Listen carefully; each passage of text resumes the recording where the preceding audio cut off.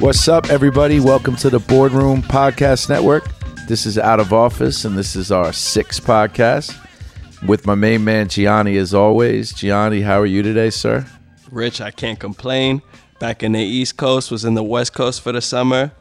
I think we're getting the hang of this podcast thing. We are. We got a long way to go, but I'm excited with the guests we've had. I'm excited with the conversations we've had. Not excited summer's over, I'm not going to lie.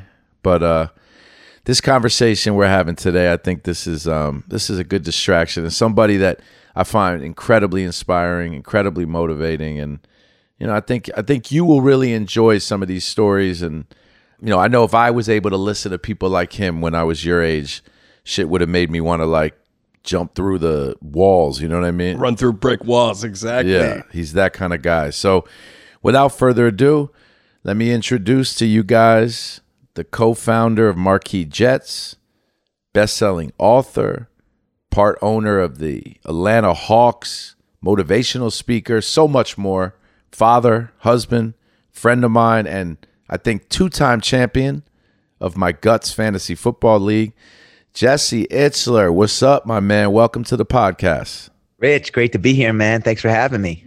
Man, it's a pleasure to have you on. So Gianni, so you understand, me and Jesse been friends for 20 years now. And as I've gotten older, I've started realizing 20 years doesn't even take you into your childhood, which is scary, right? You can tell someone you've known them for 20 years, but they didn't know you as a kid. Right, it's crazy. Yeah. But we met through fantasy football. And Jesse, I'll tell you, part of like the excitement around your life and the many things that you did for quote unquote a living, really, I always gravitated towards it. It's part of what I believe makes up our business, being able to have our hands in so many different things and be inspired to do so many different things, but still to put your all into it and manage it. Seems like that's kind of been the overarching theme to your professional life in general. Did you have an interest as a kid in just being successful, or was there a passion you wanted to chase? I just love newness, man. I was addicted to newness and adventure. I love challenges, and I didn't want to miss anything. I still don't want to miss anything. I say yes to everything, Rich.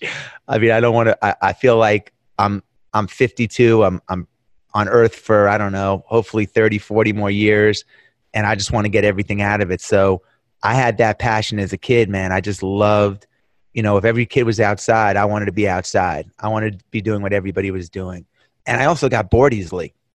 So I bounced around a lot from idea to idea, which, again, reemerged in my adult life when I bounced around from business to business. But bouncing around from idea to idea as a kid sounds like most kids, right? But you obviously continued with that mentality as you started to get like into school and out of college. What did you notice about yourself when you were in college that you obviously took a different path, right, than most entrepreneurs? I'm sure at some point in your life, you probably had to explain to your parents that what you were doing made sense, right? Even though they thought you were crazy. What was it that was different when you got out of college and the climate at that time, trying to do so many different things and be an entrepreneur from now where it's most kids you meet? Well, when I went to college, my mom gave me some amazing advice. She said, you know, you don't know what you want to do yet. You're going to college, you have this amazing opportunity. And she told me to do everything. She said, like, if there was a speaker at the college, go listen to the speaker. Sign up for every intramural sport. Go to every event, every happening. And, you know, your 20s are really a great time to explore what it is you love. To explore different things, to figure out what it is you love to do. Your 30s is to figure out what that thing is and get really good at and almost perfect it. And your 40s and 50s are for cashing in. And I used my 20s to really as an exploratory time. You know, I was a kiddie pool attendant. I was signed to a record label. I sold celery and carrot sticks door to door. I had a t-shirt company. I cleaned trucks. I had a private jet company. I wrote jingles. I did so many different things. And what I discovered was I like starting stuff and I like working for myself. I like being able to do things on my own terms, on my own timeline. And, you know, if I want the ball to be red and everybody wants the ball to be blue, I liked having the power of saying it's going to be red.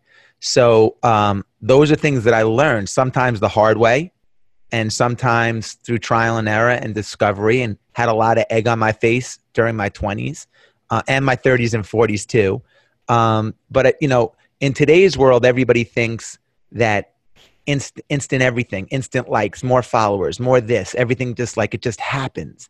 And it does. For some people, they get lucky and they have, hockey stick trajectory right to like rapid growth. But for 99.9% of us, we go through this trial and error period. And that was no different for me. And here's one thing I will say, Rich, before I give it back to you. Anybody that goes through a period where they have a big goal, they go through everybody, including you, KD, your whole team, everybody in the board, everybody, Gianni too. You have a big goal.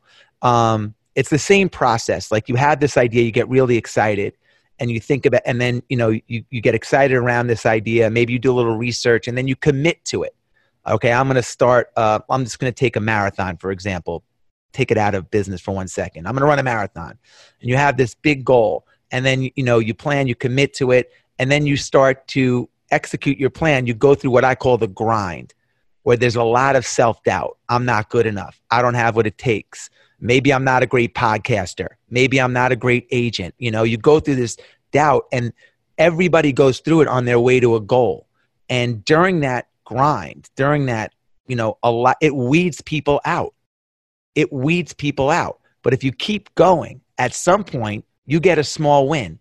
Maybe you sign an agent. Maybe you get a bigger guest if you're a podcaster. Maybe you get your first sale. And then you start to believe, and it gives you momentum. And you keep going until you see the light at the end of the tunnel and you hit your goal. And in my 20s, what I learned by trying all these different things is there were times where the self-doubt beat me up. And I convinced myself I wasn't good enough, and I quit. And then there were times where I'm like, well, you know what? Let me just keep going one day more. Let me just keep going forward. And then luck found me, or a small win happened, or I got that sale, or someone took that meeting, or whatever it was that gave me hope. If you have hope, you have everything. And that's what my 20s were for. So I got two things to say to that. The first thing is you wanted to be a rapper in the 80s. So weeding out the non-entrepreneurs and the ones that couldn't cut it, that happened even before you got there. Like back then, if you were going to take the leap and graduate American University and come from Roslyn, Long Island, if you weren't going to go, I would assume, into finance or to be a doctor or to be in corporate America, you already were like one in the entire neighborhood that had the courage to do that. Right now, you'd be hard pressed to find someone in that same neighborhood that probably wants to be a doctor or a lawyer or in corporate America. They want to do what Jesse Itzler does. But as somebody that has been through this journey, right? Part of that self-doubt and the egg on your face, to me, that's the process. That's what I actually have loved as much as anything.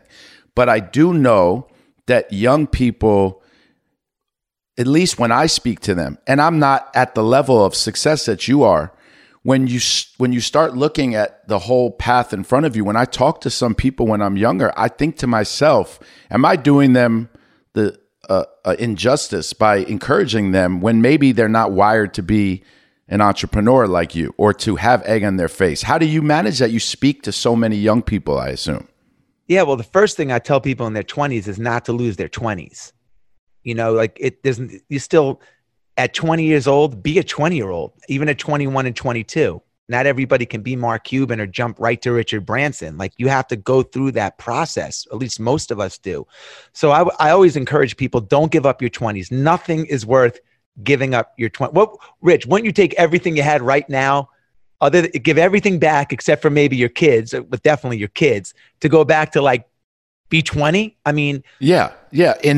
But you know what? Only in that I regret that I didn't take advantage of certain opportunities. Right. And I love being in my 20s. Listen, when I was coming up, I was writing songs, theme songs for professional sports teams, or I was trying to. I was 22 years old. This is right after I wrote the song for the Knicks. And the only way that, by the way, I lost $800 on that trade because the Knicks paid me $4,000, but it cost me $4,800 to write the song. So I lost $800 on the Knicks song. It doesn't matter. That song. No, I would have paid him $5,000. I would have paid you $5,000 to rap it right now. I would pay the Knicks $5,000 to let me do the song. So I actually won. But I was in this business where I would write songs on spec, and I would go and I would, write a theme song for, the Chicago Bulls. And then I would try to somehow get into their office to play it for them. And either they would buy it or I'd be out the money that it cost me to produce it in the studio. I had no money. I had $118. So I couldn't write any more songs. So someone offered me $10,000 for 10% of all of my future earnings. I was 22 years old. And I'm like, I'll take it. 10,000. Like, I needed the money to go in the studio. But before I did that, a friend of mine, this girl, Melissa Katz, said, you know what?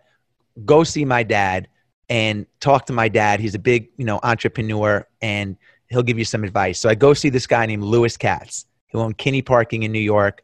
And he was a part owner in the Yankees and the New Jersey Nets at the time. And I saw Louis. I'm 22 years old. And I walked in the door. And he said to me, Jesse, I would trade every single thing that I have in this life except for my kids for the one thing you have. And I'm like, me?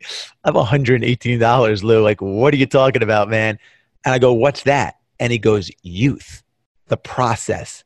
He said, the passion. And, and at 21, I was like, what is this guy talking about? He's got $1 gazillion. He has an indoor swimming pool. He wants what I have. I'm sleeping. By the way, I was sleeping on his daughter's couch at the time, sleeping on her couch. And, but now I understand that. And being an entrepreneur is, people confuse passion. They think like, oh, you have to have passion for the widget that you're selling. And you do. But the real passion has to be for the process. And that's the grind that I'm talking about. Like, not everything, that's what you sign up for as an entrepreneur. Not every day is a great day. You celebrate the wins, but great entrepreneurs, great business leaders deal with the lows really well. To be an entrepreneur, they don't teach this in school. You have to think like an entrepreneur. How does an entrepreneur think? Well, great entrepreneurs handle the lows really well because they have such a passion. Their passion to get to that end goal is so much bigger than the obstacles. The obstacles are almost obsolete. So the process is so important. So I totally understand what you're saying. And I'll say this, man, at 52 years old, I still have an underdog mentality because I grew up as an underdog. And, once you get rid of that chip, once that goes, it's the beginning of the downfall. So I still, really obsess on the process, and I don't love down ticks. I don't love rejection. None of us do, but I'm not scared of it. I think every successful entrepreneur has to have that underdog spirit, regardless of their upbringing, because you almost have to create these like inner battles, right? Because when the process gets to that point where you win, right? You sell Marquis Jet. Did you not start your next business the next day, if not the day before the sale went through? Yeah, I had already started it before we sold it. Exactly. Yeah.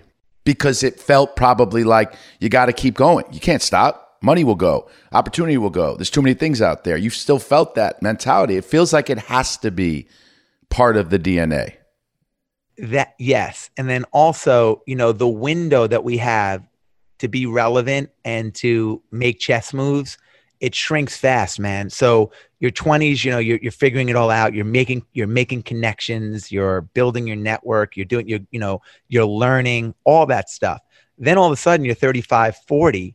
That window, it goes fast. And I got to be careful how I say this, but I think of myself at 52 right now, and I'm thinking man, how many 70-year-olds do I want to hang out with?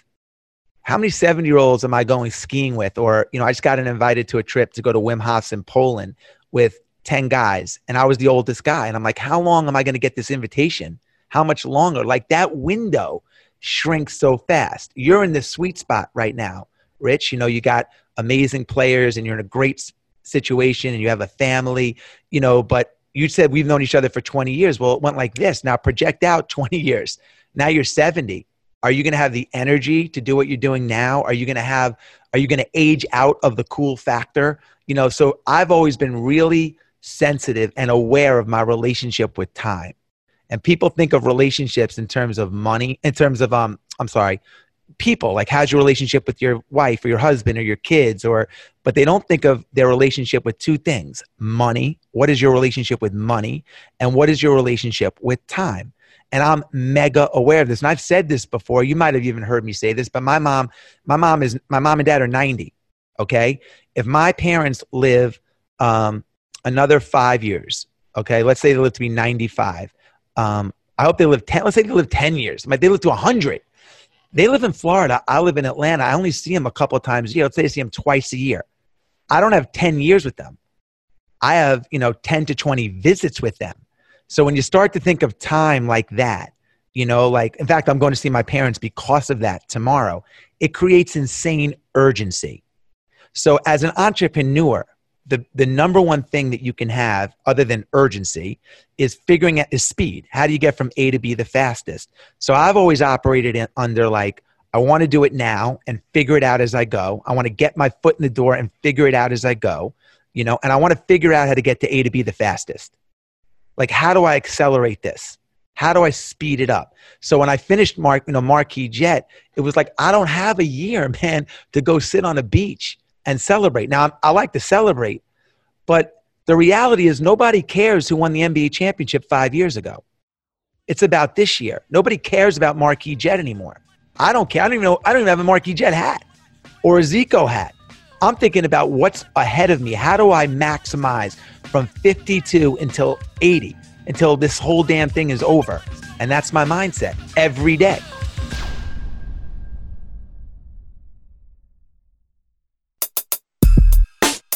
I want to kind of get an understanding of how your mind works from where you go from inception to execution, right? So, you're a kid, you're into music, you're graduating school. So you're like, you know what? I can write jingles. So you're producing, you're in the studio, you're writing jingles, you're hustling, you're trying to sell them. And then you get some success in that. And then, I don't know the steps in this, but then at one point you're on jets, right? So you're on jets and you're like, I'm on jets all the time. Where does that thought come in where I can do this. I can start my own company. So that's a really good question. A lot of times I go to the end of the movie first, Gianni. So I'll go to when we started Marquis Jet, which is a private jet company my partner and I started, we had no aviation experience, we had no airplanes, and we had no money. A year later, we had the largest private jet card company in the world. And when we started the company, my head went to the end of the movie. Okay, I went to the end of the movie. We had this amazing fleet. We're taking care of customers. We're flying the who's who of industry, pop culture, CEOs, athletes. And that was unwavering. We never negotiated that goal. That never changed. The plot changed. The script changed, how we got there. But that vision, the high vision, never changed. I had a record deal in my head before I had a record deal. I just had to find the right record company. I had a book deal before I even had a book deal. I got rejected by 11 publishers before I wrote Living with a Seal. 11 publishers said there is absolutely no way we're going to publish this book. And then it was the #1 bestseller. It's always I believe in myself. I have this idea. It's an unwavering conviction to get to that goal. And then nothing's going to stop me. It doesn't always work, but that's always the same process throughout the entire journey. Always. And then as soon as I can afford to hire people, that can help me with this cause, I do. If I can hire my weaknesses, I do. And as soon as I can get to a position where I can scale it fast, so I start really small. I have a big idea. Obviously, I start really small, in my dorm room, basically. But as soon as I have some momentum, I try to scale it as fast as I can. And that's always been the process. But allow me to just say one thing. If they would have said to me, Gianni, when I started Marquis Jet with my partner, you're going to need FAA approval, Department of Transportation approval. You're going to have to build a sales force, get customers, build an infrastructure to take all of these reservations. I would have been like, Gianni, I was a kiddie pool attendant 2 years ago. What are you talking about, man? You're telling me I got to get, what does DOT stand for anyway? Because that's what happened. But then I said, okay, well, what'd you say the first thing I needed was? Department of Transportation approval. There's got to be a lawyer that does that, right? Let me get that lawyer. Okay, now I got the lawyer and we got that. What was the second thing? We need FAA. All right, let me get a lawyer that does that. Now we got that approval. And we start chopping down the cherry tree. So that's how it works. And most people look at it like, oh shit, man, a private jet company. I don't know. What are you talking about? You know, but instead we're like, no. We go to the end of the movie. And then what's the one task at a time? You got to break the big thing. If it's too overwhelming, unless you take it one step at a time. Another example, and then I'll shut up. When I started running, my goal was to run 2 miles. That was my goal. If I could run 2 miles without stopping, from couch to 2 miles, I was a runner. Fast forward 3 years later, a couple of years later, I ran 100 miles. So nothing in my body changed. Same legs God gave me, same lungs God gave me. The only thing that changed was how I approached it and what I thought I could do. So I actually 50x'd my original goal, 50x. So imagine if you could 50x everything in your life by, smashing your perceived limitations, because the limitations we put on ourselves are self-imposed. It's funny you say that. I love that you referenced running right after you referenced your success as an entrepreneur, because I actually always saw you in two different ways. Like hearing you talk about the entrepreneur in you, it was so nice to hear you say what you just said. I have been living that way for the last 5 years, which have been my most productive 5 years, and I have been explaining that same process to people after me now, which is visualize the end for sure. Because it's like when you're a kid, I needed during football season to choose a player every year that I wanted to be like. I had to wear his jersey. Craig James 1 year, Kenny Easley 1 year, LT 1 year. Then I would switch sports, because without the end game, like what did I have to talk to other people about, right? Then the little wins along the way, that's the process. And you got to love that. With your fitness and your working out, there's really no end game, right? You wanted to run 2 miles. Then you got to a marathon, which for most people is end game. Then you ran 100 miles. Like, why? What part of you is that? What itch is that scratching? Because that seems different than an entrepreneur. That feels like, as an outsider, that maybe you're having an odd relationship with time. It's the same muscle that you exercise in being an entrepreneur and doing ultra endurance running or anything else. It's like, when you get done running a 100-mile run, what was the first thing I said to my business partner? Because he ran it with me, the last 100-miler. We did it in October. We got to the finish line. I looked him in the face and I said, Mark, double the business plan. Double the business plan, man. Because when you realize that you have so much more, all of us, in our reserve tank, we just don't want to tap into it because it's uncomfortable. But once you go beyond what you think you can do, it's addicting. And you realize, well, if I 50x'd my running goal, if I'm under indexing by 50x, what are the areas of my life am I under indexing in?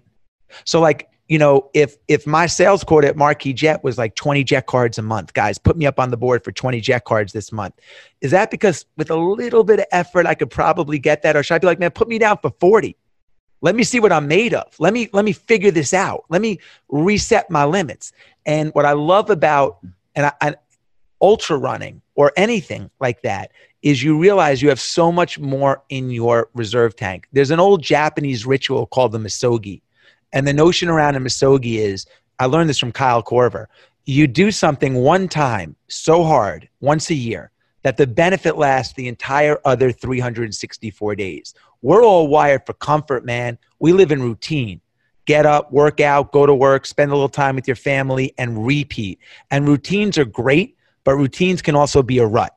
You can't get better doing the same thing every single day. Now, look, I thought I was operating at a high level. I sold a couple of companies, went to Zico to Coca-Cola, airplanes, Warren Buffett. It's amazing. And my life was great. But a couple of years ago, I'm like, I'm on cruise control, man. And I don't have time to be on cruise control, And so I really try to put things on my calendar that force me to dig into my reserve tank. And now we all have this extra gear. I'm not here to preach about, but the way that you tap into it, surprisingly, it's the small things that you do every day. Now, there's a famous quote that I love. How you do anything is how you do everything. How you do anything is how you do everything. So the first thing that I do is I try to be mega present. I try to be where my feet are. If I'm at soccer practice with my kids, I'm at soccer practice with my kids. I'm not looking at the stock market or think happenings in China or the NBA games. I'm with my kids. And if I'm at the opera, which I hate, with my wife because she wants to be there, I am at the opera. So I try to be super present. The other thing that I try to do is I try to spend time every day doing things that I want to do so I don't resent my wife or my boss or anyone else for taking away the things that I love to do. So I try to spend, at least an hour a day doing the things that I love to do. And what that does is it gets you in tune with your gut. So that's what I do, man. And that helps me in a weird way access this extra gear. I don't feel rushed. I don't feel, I try to be present and I don't negotiate my goals. Listen, when I watch you on Instagram now, just because that's our world, but when I watch you live, I feel that. Like, I know that's how you live, and I read one of your 2 books, and I watched the challenges you take on, and I truly live vicariously through it. I wonder, though, how much it truly can relate to how you lived as a businessman, because when you were making Go New York, Yo, right? My favorite song ever. Then you get into Marquis Jets, then Coconut Water, then I'm sure a handful of other businesses, and you found monetary success, true monetary success. Did you think at that point this mindset kicked in, or did you have that mindset then? Because I think that sometimes when you've won a few of those races and you've accomplished a few of your goals, then you kind of get this weird, eerie feeling of like, God, did that mean anything? Like all that, and this is how I feel. And then you start really thinking about time a bit. I know after Kevin won the first championship, he had a very mixed emotion. Part of him wanted to win the second one so desperately more than enjoying the first one, like the same night. Then all of a sudden, you've had a few successes in business, and then like Corona happens, and then the world shuts down. And at least from my perspective, I really had to like double down on what I felt like was important. And I love work. So I really wanted to put an emphasis on work, and I put a lot into it. But I started now paying attention to some of these things that you are speaking about, paying attention to my kids when they're talking to me, putting my phone down, being present during any activity with them, being present when I'm watching a movie. I found myself on my phone during a movie, all the things that I enjoyed being taken over by me being on my phone, right? How much does having money allow you to do that? Because I would find it hard without money when you're coming up and you're trying to pay the bills and get success. Like, you can't focus on all those things. How do you tell young entrepreneurs that see you saying live for the moment, seize every moment, and you're running 100-mile marathons, but that's not how you were when you were in your 20s, right? Well, actually, I've always taken time for myself. So even when I was between the ages of 21 to 23 or 19 to 23, I slept on 18 different couches, bouncing around friend to friend that put me up as I was trying to make it in the music business and start my own businesses or whatever. So, and I didn't have a lot of money. It was an interesting time for me. But I always took time for myself. I always invested in myself and bet on myself. So if there was a speaker, I would try to go see it. If there was an event, I would figure out a way to go. I really invested in my own personal development. If you're 21 years old, okay, and so the day you graduate college, let's say you're 21, till the day you retire, 71, 50 years, let's just say you took 3 hours a day for yourself. Now, a lot of people say, oh, well, you must have nannies and this. And no, I don't have no. I've been doing it since I'm 21 years old. So and it's cumulative. I might take an hour in the morning to run or read or go in the sauna or do nothing. But over the course of a day, I find a couple hours. If you do it from 21 to the time you're 50, you will save 56,000 hours. If you factor in like sleep and everything, that's like 10 years of time alone. So when people are like, oh, you've done so much, like, how did you do it? Like, I'm not Superman. I'm just really good with my time. in these 24 hours. So I've been taking a certain amount of time every day for myself. And I'm telling you, Rich, it's super important, and it has nothing to do with money. Is it easier now?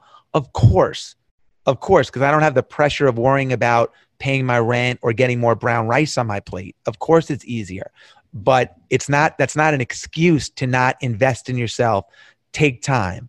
This is the thing, man. I have so many friends that went from 20 to 40 overnight. They went from 20 to 40. I look at them and I'm like, man, what happened?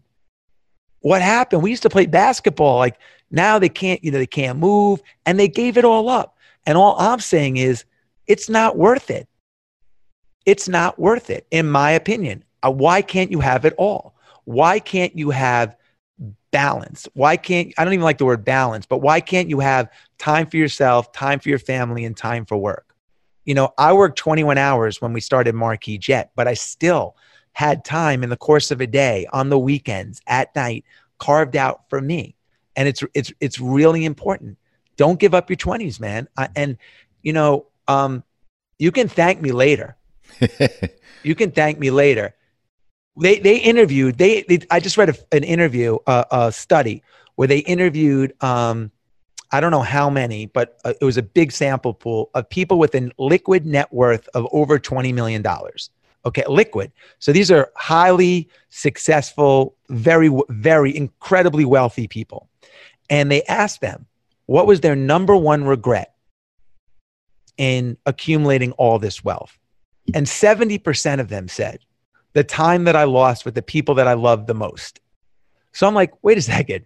You sacrificed all of this to get this, and now you regret that.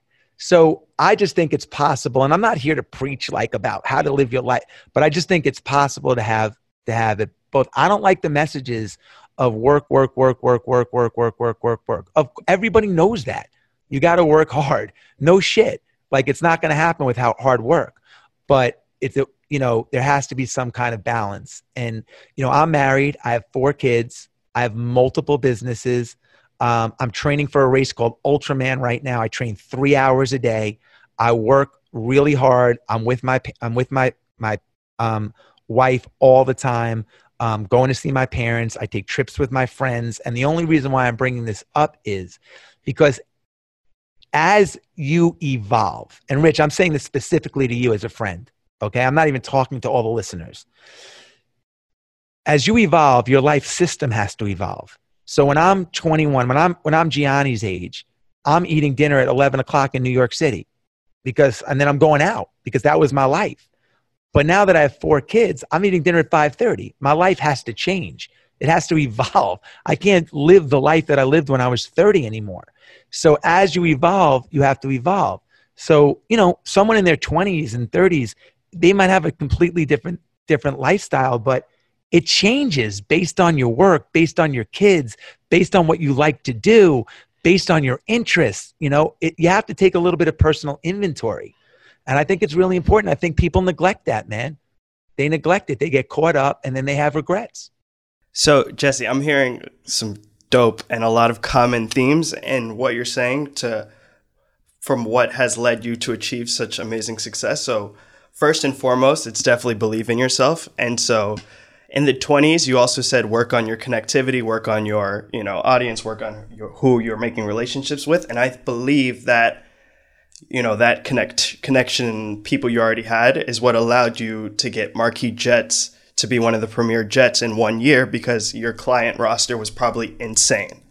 Okay. Second, you love everything new since you were a little kid, and coconut water in 2006 was probably the newest, dopest thing ever. So you were just early.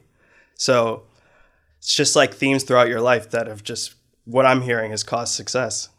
I would just add, in your 20s, when I say connectivity, you never know the people that are in your 20s that you become friendly with and you're connected to in their 30s and 40s become people that are in positions of power.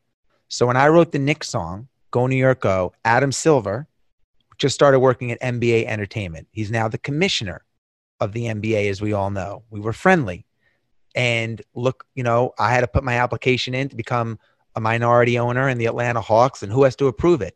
Adam Silver. Now I could have been a jerk to Adam Silver. We could have, you just never know. 50 Cent was my intern before he was 50 Cent, and 10 years later he became 50 and funny story. He was on one of our airplanes and I wrote him a note. I said, 50, this is Jesse Itzler.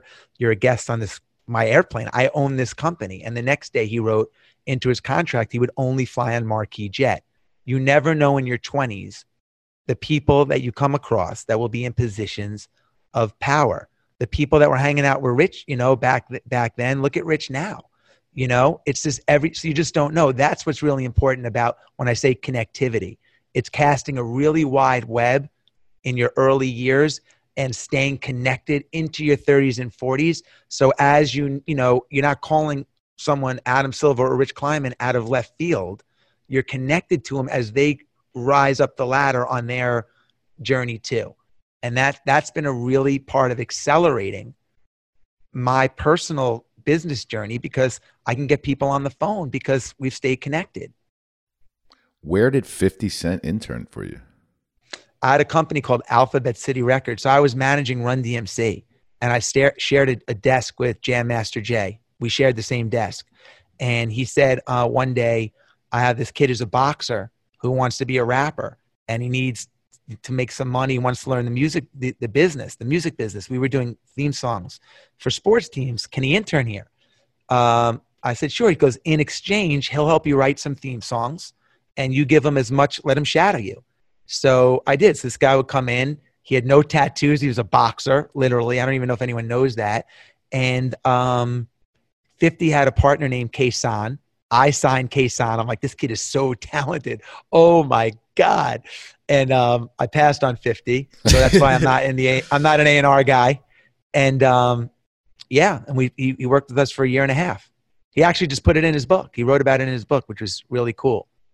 I just bumped into 50 on a Delta flight, maybe 6 months ago. And I go, 50, I don't know if you're going to remember. He's like, Jesse? And we spoke for a half an hour. It was unbelievable. I haven't seen him in 20 years.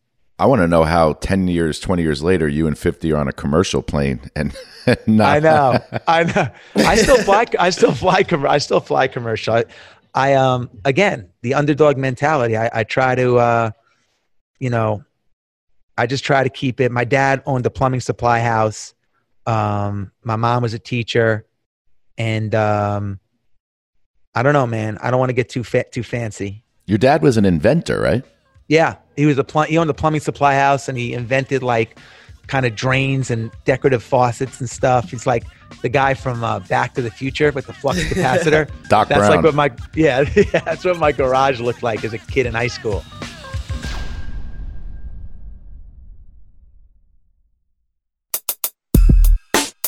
So clearly the inventor side of you is from your dad, and this kind of speaker and an inspirer that you are is from your mom, who was in academics. How important is legacy to you? I've heard you reel off some things on this call that blew my mind, right? I didn't even know some of the things you've done, and you're a close friend, and I'm sure there's a myriad of more accomplishments. How important is legacy for you in this kind of relationship with time? Because the reason I ask is part of my 30s and 20s that you reference, I realize now I didn't really know shit. I really believed in rainbows, man. I really did. I really thought there was something else. And then so many things have happened in our world the last few years, and I've gotten older, where I start looking at things and go, damn, that didn't mean anything, right? None of that meant anything. So then you have to take an inventory, start to say, well, you know what? I'm going to take advantage of my time here. And what am I leaving behind? What is important when I'm no longer here? Obviously, relationships. Like you said, 70% of these successful men said they wish they spent more time with their children. So obviously, relationships, strong family relationships that will go on, and people will talk about the love that this family had. I think we all can do that, money or no money. Then you start thinking about what your accomplishments are, right? You have so many. And there's so many more in front of you. I mean, have you climbed Mount Everest? Not the actual mountain. Yeah. I mean, it's crazy. Most people hang up if you ask a question like that. So what is legacy to you? I don't really think of it in terms of legacy. I think more in terms of regrets. And there's three kinds of regrets. So the first kind of regret is the regret that you can fix. So I have a bad relationship with my dad, let's just say. I can call him up and I can fix that, right? So I regret that, but you can fix it. The other kind of regret is a regret that you can't fix. Like, I broke up with my girlfriend in high school. I wish I didn't do. You can't fix that. You can't go back. She's married, you're married. Like, it's a regret you're going to have to live with. And the third kind of regrets are regrets that you can prevent. So let's just say, for example, I always wanted to climb Mount Everest, as you just said. Well, if you know that, and you know that if you don't do it when you're 70, you're going to look back and be like, God, I wish I did it.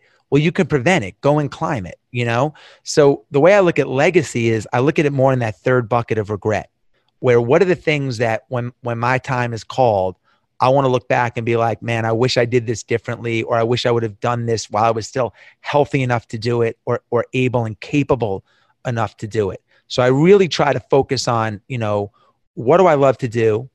Who do I love to do it with? And how do I put more of that on my plate? So that's sort of how I'm going into the future, specifically as it relates to legacy. I really just care about how I make people feel, and not how much money I gave away. I mean, all that stuff, I check the box in most of those areas. But the thing that I can really control that's really personal is, how many people have I touched? And that's how I want to be remembered. I want, if you went through my phone contacts and you called everybody, I want 10, I want 5 stars. What do you think of Jeff? I want 5 stars as a friend. Especially like this is a time during Corona. I'm taking inventory, Rich. Like, who are the people that reached out to me? I'm taking inventory on the great companies that have contacted me to see how I'm doing. I'm taking inventory on all of these different people that during this tough time have contacted me. And I'm saying, am I doing that? I want to be remembered as a great human during this time. I want to be the son that checked in on the parent. I want to be the friend that called the friend. I want to be the business owner that called the customer. So this is the time where you can really stand out from everybody else just by checking in. And to me, that's the path to legacy that I'm trying to build organically, naturally, authentically, And look, if you would have asked me 10, 20 years ago, man, it would have been about a whole different thing. Maybe I got a little softer with kids. I cry easily now. I get emotional, man, every story that comes on, and I'm fine with it. But it's a little bit different, man, when you hit 50 and then all of a sudden you're like, man, in 30 years, you're looking at 80 right in the face. I'm staring at 80 in 28 years. You start to think differently, and you start to think about like, and I know I'm ranting. I've been in quarantine for so long, man. I love this. It's good to talk to a human. Like to talk to humans again, it's unbelievable. But when I was in my 20s, I would go to the gym because I wanted to look good. I wanted to get girls. When I was in my 30s, I wanted to stay fit and be like, yeah, like I'm going to the gym. I'm to stay fit and strong, 6-pack. When I'm in my 40s and 50s, I want to stay alive. I want to fucking stay alive. Yeah. And so you get these shifts, man, and because I always say this with my wife, the more you experience, the more you have to offer. Think about where you were 20 years ago, okay?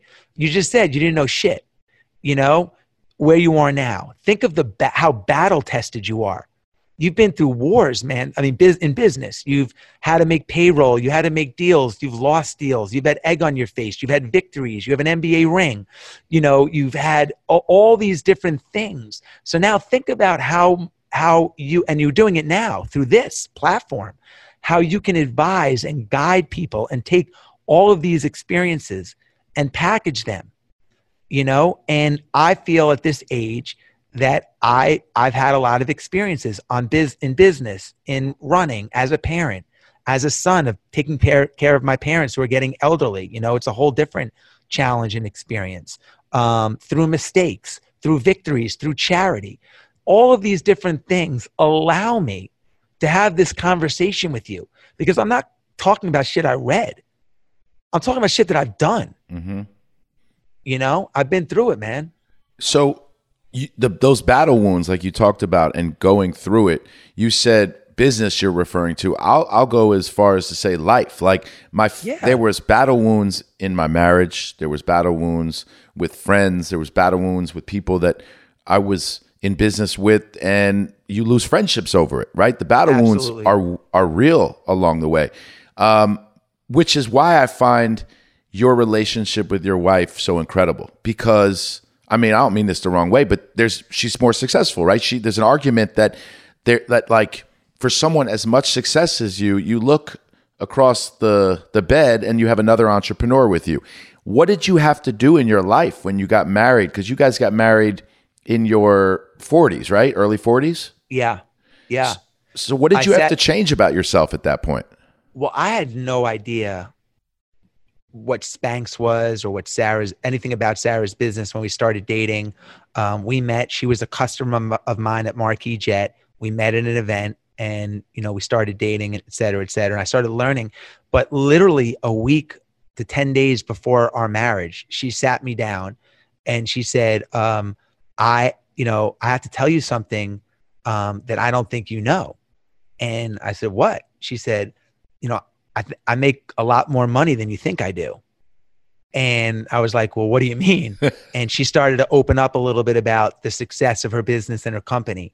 And this is before she was on the cover of Forbes for being the youngest female billionaire and all this other stuff whatever. So I had and I just started crying, man. And I was like, it couldn't have happened to a better person, you know, because I would have never have known in a million years. And, look, I wouldn't say that it doesn't have its challenges, because it does, or it did. We've been married for 12 years now. I'm just so happy for her. And when it's her time to shine, the light shines for her. I'm her biggest fan. And when the light shines on me a little bit, she's my biggest fan. And that's the best way to approach it. And, but I love how Sarah's whole approach to money, you know, she always says it's fun to make, it's fun to spend, and it's fun to give away. And she's not driven by money. You would laugh if you saw the simplicity of our financial scheme. I mean, it's like we have a lot in a very simple way. And, as you get older, what's the one thing that all your friends' parents, Gianni, and you'll start to experience this too, have in common as you start to get older? You're going to see that most people do one thing. They downsize. As they get older, the first thing they do is they don't buy more yachts and this and that. They downsize. They want simplicity. They want this. It's crazy to me. The wealthiest guys that I know, as they get older, want to live the simplest life. But everybody else is fighting to get all the wealth, until you get a swimming pool and, the filter breaks and the guy comes in and he says it's $10,000 to fix it. And you have no way to check it. You just say, okay, yeah, I'll give you $10,000. He could say $20,000. All right. I'm not a pool fixing guy. I don't know. Yeah. So, and I'm a capitalist. I'm all about making money, and money is amazing. But like I said, your relationship around it is interesting. Gianni, if I said to you, man, I'm going to wire you $10 million tomorrow. I don't even know what I'd do with it. Right. So what are you working for? Most people don't even know what they would do with a check for $5 or $10 million. Like, how could you not know exactly what you want and how could it even come into your life? How could you even manifest it if you don't know exactly what you want to do with it? When I was your age, Gianni, I used to walk into my office off of the couch that I was sleeping on. And I would say to my partner, Kenny, we're millionaires. They just haven't paid us yet. And in my head, I knew exactly what I wanted. I wanted 3 things. I wanted a swimming pool. I wanted a fruit tree to grow my own fruit. And I wanted to be able to take a 2-week vacation every year. If I did that, I was like, that was all I wanted. But it was specific. I knew what it was. And I knew what I was working towards. And it helped me drive me towards my goal. It's shocking to me how many people don't have clarity. They're like, yeah, man, I want $1 million. I want $10 million. Okay, what do you want with it? I said this to my friend. He goes, I would move to California.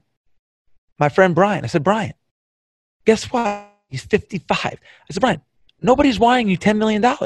If you want to go to California, man, save 6 months of money and go to California. You don't even need the wire to hit your account. Like most of us can do our dreams now, with a little bit of planning. So Rich, it's interesting because we fight for this. And like I said, man, I'm a capitalist. I want to make money. I want more. We're all wired for more. But more isn't better. Better is better. More isn't better. Better is better. Yeah, everybody wants to do more and more and more. I want to run more, but just doing more isn't as good as doing it better. But Jesse, you do more and more and more and more. I do, but I try to do it at a level. I'm in a different position. I have staff. I can hire people. I have assistants. I have bandwidth because of that, but I don't sacrifice or compromise quality because I'm trying to do more. If I'll do that, I'll just shut it off. But you understand the mentality still because you're still running and pushing yourself and pushing your physical limits. So you get the mentality, and that mentality is never going to leave you. The only difference is as I've gotten older, the number one question I get when people ask me about business is about scaling their business. And the first question I ask them is why? I even had this conversation with my wife talking about scaling and growing. And I'm like, well, what's wrong with what you have now? Do it amazing. You have a great life. You have a great, so, our immediate reaction, Rich, what I'm saying is scale, scale, scale. But I'm not like that, by the way. You would think because I'm doing all these things that it's like, I'm not even trying to do all that. I'm not trying to acquire this or buy this company or build this or take over the world or own a nation. I'm not sacrificing my quality of life for more. And that's my point. So yes, I'm doing more because I want to have a really full life. I want to milk life, but I'm not scaling just to scale. It's with purpose and it's never going to compromise my run. I'm not getting out of the pool to go to a meeting for something just because it's more. Yep. If that makes sense. It does. So before you go, I want to talk about sports and as it relates to your life. So for me, in one way, shape, or form, I know at least that sports was behind a lot of things that I did in my life, whether it was being a bookie in college, right, which was the wrong way for it to manifest, or doing the music on a show for ESPN. It was all in the name of the fact that I wanted to be around the world of sports. I think there's some ties throughout your career. The Knicks song, I know Marquis Jets was very connected to athletes and executives from the world of sports, and Coconut Water. You continued to pull from the entertainment business connections and your sports connections.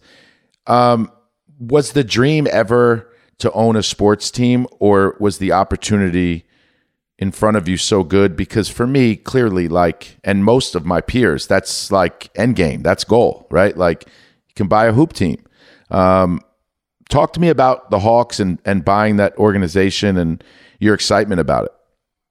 Well, I've been around the NBA for years because I wrote a lot of the theme songs for the team, for multiple teams in the 90s. I did the I Love This Game song for the NBA. I sold my first company to David Falk. David Falk was my boss, and Arn Tellem. I reported to Falk and Tellem in the early days. So I was surrounded by the agents.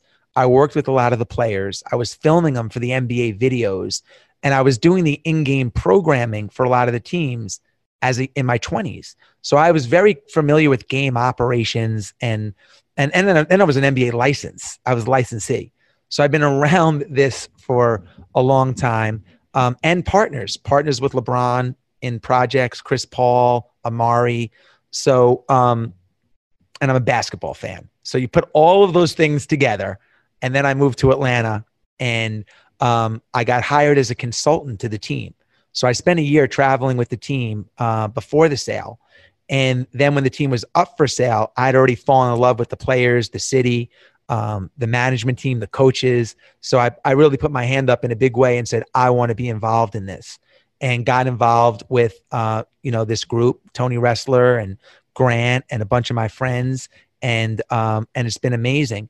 But I can honestly say when I got to Atlanta and I went to my first Hawk game as a consultant, I went right to the end of the movie.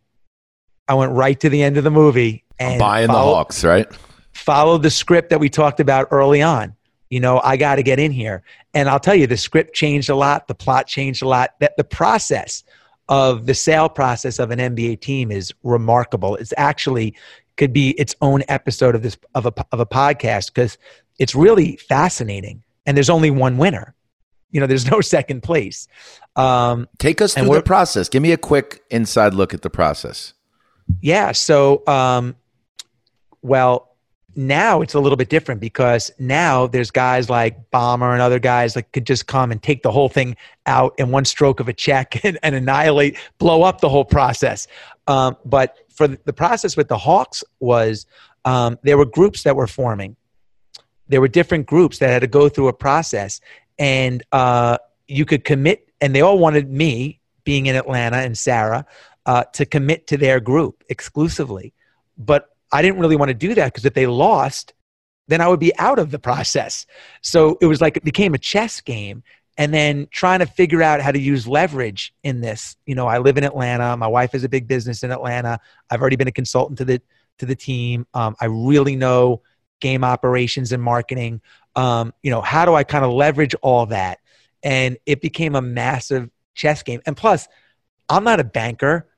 These guys are all Goldman Sachs executives and, hedge fund guys and finance guys. I am not in that bucket. I'm a runner. I'm an entrepreneur. I'm scrappy. I check all the other boxes, but this is a box. So I kind of ruined the whole process. I was violating the rules. I didn't even know you can't call this guy, but I was able to work it out. And at one point, I think I was in all three groups, to be honest. Until it was sorted out.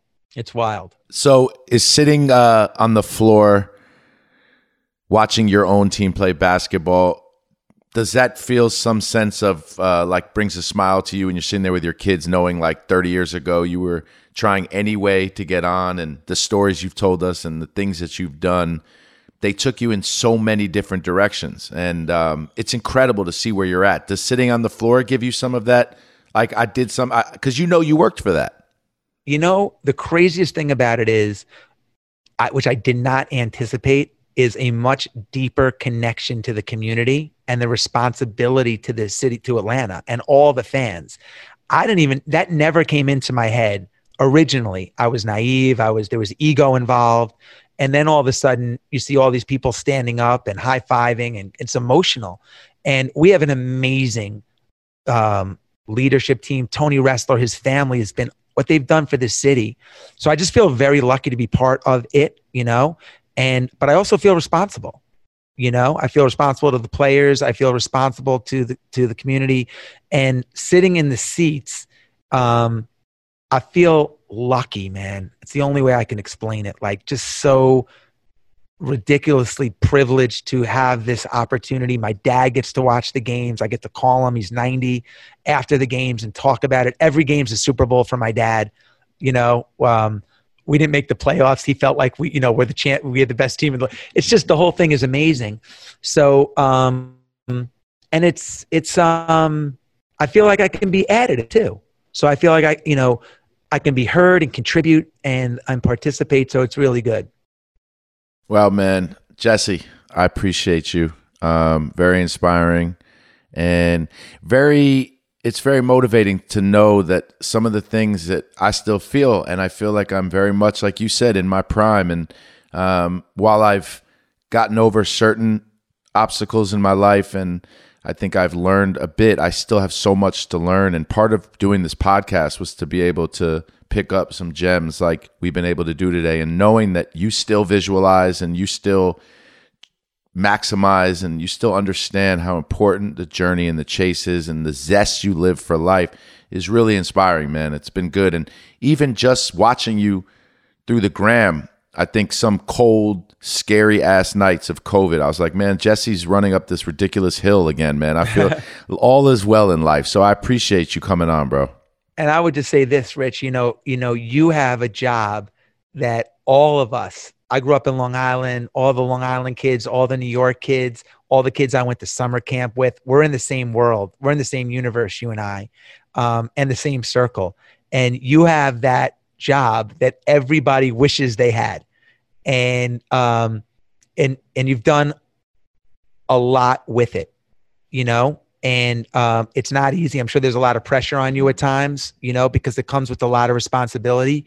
But I just want to say, as a friend, and I'll say it publicly, you've used your platform in a really, really positive way. And not just what you've done with the foundation with Katie and stuff that you do that people don't even really understand what you guys are doing, but all the investments, this platform, the TV show, it's all bringing the documentaries, it's all bringing to light stuff that's, I think, really impactful. And they say you find your true purpose when these three things collide.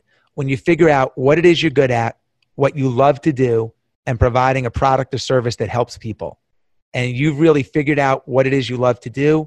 You got unbelievably good at it quickly, and you've put out products and stuff that have helped people. So you really kind of at a young age found, you know, the right lane and the purpose. And it's been fun to watch, man, from the sidelines as a friend, because you got the job that everybody wants. Well, I'm very honored to have this job and to have the opportunity Kevin gave me, and flattered for you to say that. And I know, I told you this was going to be a good one, man. Incredible, man. Jesse, thank you so much for taking the time to talk to us. Oh, Gianni, my pleasure, man. Thank you, guys. All right, Jesse. Talk to you soon, man. Okay, guys. Thank you.